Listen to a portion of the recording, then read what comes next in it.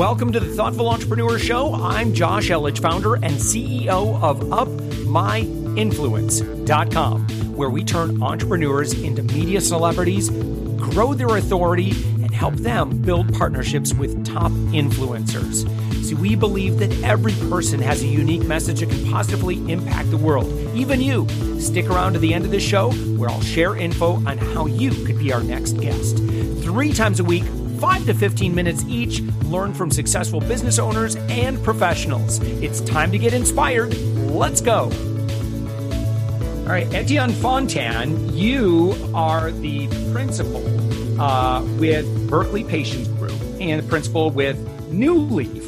And you're in the cannabis industry, but unlike a lot of people, you've been in the cannabis industry for a long time. And matter of fact, I think that a lot of us actually owe you a lot of gratitude for the industry as it is today because of the work you've been doing for literally decades. So first off, I just want to say thank you so much for joining me on Thoughtful Entrepreneur.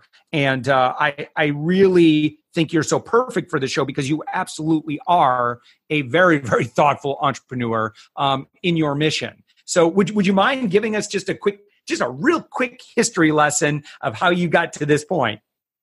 Well, thank you, humbled and honored, and I appreciate the kind words. I've been actively involved in this movement for 30 years now. I've been every day involved for nearly 25 years, going back as just an activist. I started off with Jack Herrera coming to my university, West Virginia University, in 1989. And then it was a reintroduction. I am a combat veteran. I was in the West Virginia National Guard, and I sustained injuries during the Gulf War. And then I became a patient. And then it reshifted my complete focus because, as stated, I didn't want to make criminals out of my friends anymore. So I realized that we had to get actively involved with my democracy and change things. Otherwise, I was going to be left with status quo. So fortunately, I've been around a lot of the original pioneers and catalysts that have affected the change from, Dennis Perrone to Jack Herrera to Debbie Goldsberry and various other pioneers who were the giants who stood before us that allowed my ability to stand on their shoulders. And then I just very much was born with some very broad shoulders that allowed everybody else to stand on mine. So it's been a long drawn process, and it's just a consistent lines in the sand. We're still not where we are yet, but we're on our way. But we didn't lose all of our laws in one fell swoop, and we're not going to gain them back in one fell swoop either. So part of the eternal vigilance and doing it every single day is getting up tomorrow and doing it again. Well, you and I were each enlisted during the same time. I entered the Navy 1990, and so we were both in during Desert Shield, Desert Storm, and then if I go through your LinkedIn, from there, because of your experience, you joined Cannabis Action Network, Ecolution Hemp Company, Oakland Patients Group, and a lot of. It continues on a lot of advocacy work, which then led to your position now with Berkeley Patients Group. And can you kind of explain what exactly Berkeley Patients Group does and specifically what you do with the group? Berkeley Patients Group is a patient advocacy. We originally started as wanting to provide medical cannabis today for patients to not have to wait for government oversight or relief. We saw and found from our own use the efficacious use of cannabis was available to us, so therefore we felt it our duty to help others get it and have access to it. Berkeley Patients Group was founded with the anticipation that we're going to be arrested. So that's why we even have the name patients in the name, because you have to understand federally back then there was no medical defense. And so there was no way we could even mention medical use. So by having the name patients in the name, we were subverting the dominant paradigm by anticipating that those those of our peers, so those 12 sitting, holding us in judgment, were actually going to start to question what they were actually doing, because the government actively blocked any type of active defense medically. So this was our only aspect and way. So we, through dogged persistence, just continue to help the most underserved in our community, and over time, everybody else caught up, from science to doctors to people thinking that we're just a bunch of lazy stoners just wanting to sit around and get high. And over time, they found out that, oh my God, this is an actual medicine. These crazy people were actually right all along. So we weren't doing it to prove anybody wrong as much as we were just trying to do the right thing.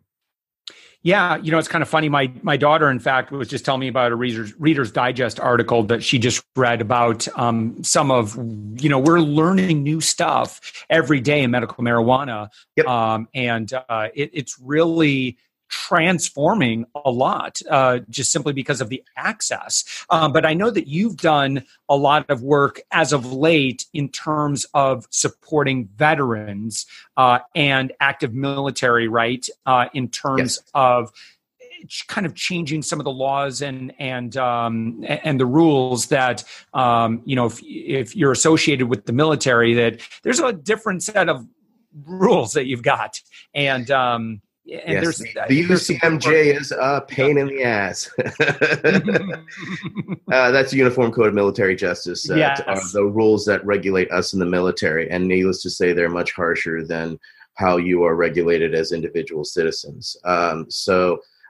We are under other strict laws. So when I became a medical patient, and when I told the VA that I was using medical marijuana, they immediately cut me off of my benefits and my rights and said, well, now I'm a known drug user because I'm using an illegal substance that's against their rules. I was physically removed from 4 different VA facilities and humiliated every single time. And so I was frustrated by that, and realizing that I couldn't change the law I couldn't change it for myself. So I've been actively involved with the Veteran Cannabis Coalition and various other organizations. I belong to the VFW, the American Legion, and we're working actively. We've, over time, have got those membership bases actively involved, and we're actively working on Capitol Hill. We just had a couple of VA bills out of committee and go to committee yesterday that unfortunately were killed in committee. And so we will continue to go back to the drawing board, find more constituency, build it up, and we'll go back and we'll keep trying again. What advice would you give to entrepreneurs today that want to grow within the cannabis industry? Jump in. There's more than enough in here. There's enough slices of this pie for everyone. But there is, unfortunately, the realities are it's very expensive, from regulations to having great lawyers to navigating the entire legal landscape that you have to do depending on what state you're in. Best advice I can give you is find a great counselor and a series of them. Keep them on hand, and unfortunately, lawyers will always be your biggest need and expense. And if you don't have one, you're putting yourself at a disservice, because almost every step along the way, you're going to need legal advice and counsel to help you navigate these waters, depending, again, what state you're in. I'm in various states, and needless to say, it's significantly different. And I have different counsel in Nevada than I do in California, because the laws are significantly different, and you can't cross interstate lines. So they have to be completely contained within their little micro encapsulation of democracy that your state has decided to work with. So you need to educate yourself, educate and stay in constant vigilance regarding what those laws are, because they're always changing and shaping. So you have to stay actively involved at a local level, at a state level. I'm also on the board of the National Cannabis Industries Association. And in 2 weeks from now, we're going to be in Washington, D.C., lobbying about 300 to 400 representing nearly 2,000 businesses across the United States, because we have to change the laws at the national level to allow these individual laboratories to then open up to a national standpoint, of which would see a breadth of experience in opening up for lots of people who are listening and wondering how they could get involved. Well, get actively involved locally. Find organizations within your state that are actively working toward legislation.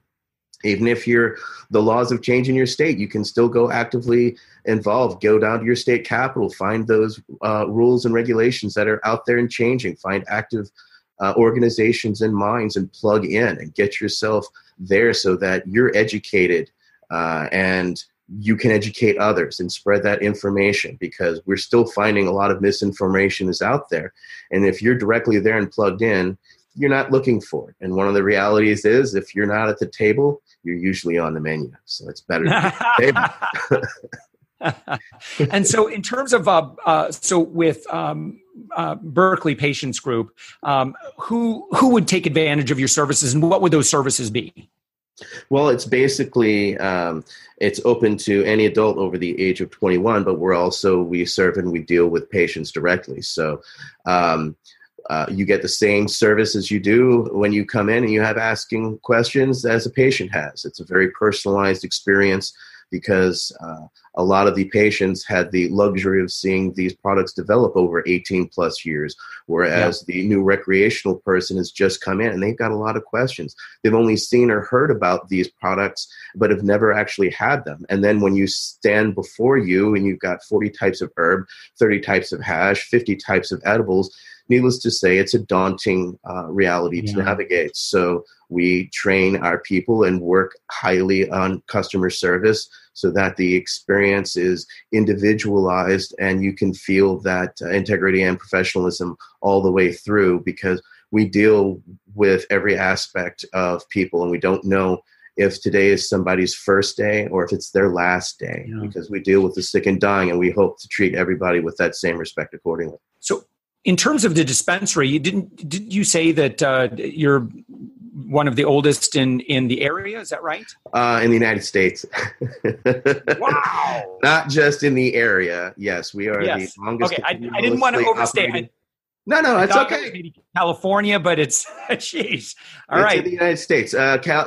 Canada has ones older, and of course Amsterdam has, older ones. But we are the elder statesmen of the United States, and we take great pride in that and fostering that. In fact, we grandfathered, as the grandfather and pioneer, we are the trendsetters that we allowed everyone to come through. So the dispensary that you visit today is influenced directly from our dispensary today that we have created. We taught everybody what to do, how to do what we do, because we felt it was better to have strength in numbers. We could have monetized it, but it wouldn't have had the impact nor the longevity that it has had to change the laws in so many states. So now we're more of an afterthought. We have set the actions and motions. We've played Sisyphus long enough, and now we've gotten that rock and that boulder over the hill, and now it's up to you, the listeners, to jump on and be the moss that gathers on that stone as it goes downhill now.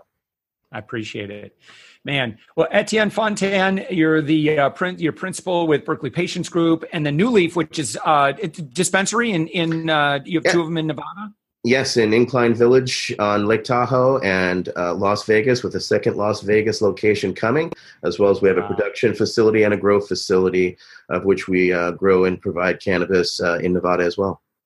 Congratulations on that. Very, very exciting. Thank you for all your advocacy work that you've done. You're a veteran of two wars, and one being wearing the uniform of the United States military, United States Army, and now again advocating and championing for patients' rights. Thank you so much for all your work, and thank you so much for joining us. Thank you, Josh. We really appreciate the opportunity. Thanks for listening to The Thoughtful Entrepreneur. If you are a thoughtful entrepreneur or business professional who would like to be a media celebrity and be on our show, please visit upmyinfluence.com/guest. And while you're at it, take our free quiz and learn your authority score. That's available for you right now at upmyinfluence.com/quiz. And please do us a favor. If you liked the guest that was just interviewed, would you share this episode on social media? Also, in your podcast player right now, please give us a thumbs up or a rating and review. We promise to read it all and take action. See, we believe that every person has a message that can positively impact the world. Your feedback helps us fulfill our mission to help create more media celebrities. Make sure to hit subscribe, binge listen to our previous episodes, and we'll send you the next episode 3 times a week, automatically, 5 to 15 minutes, exactly what you need to inspire yourself just a little bit more, learn from others, and grow. With that, thanks for listening, and thank you for being a part of the Thoughtful Entrepreneur Revolution.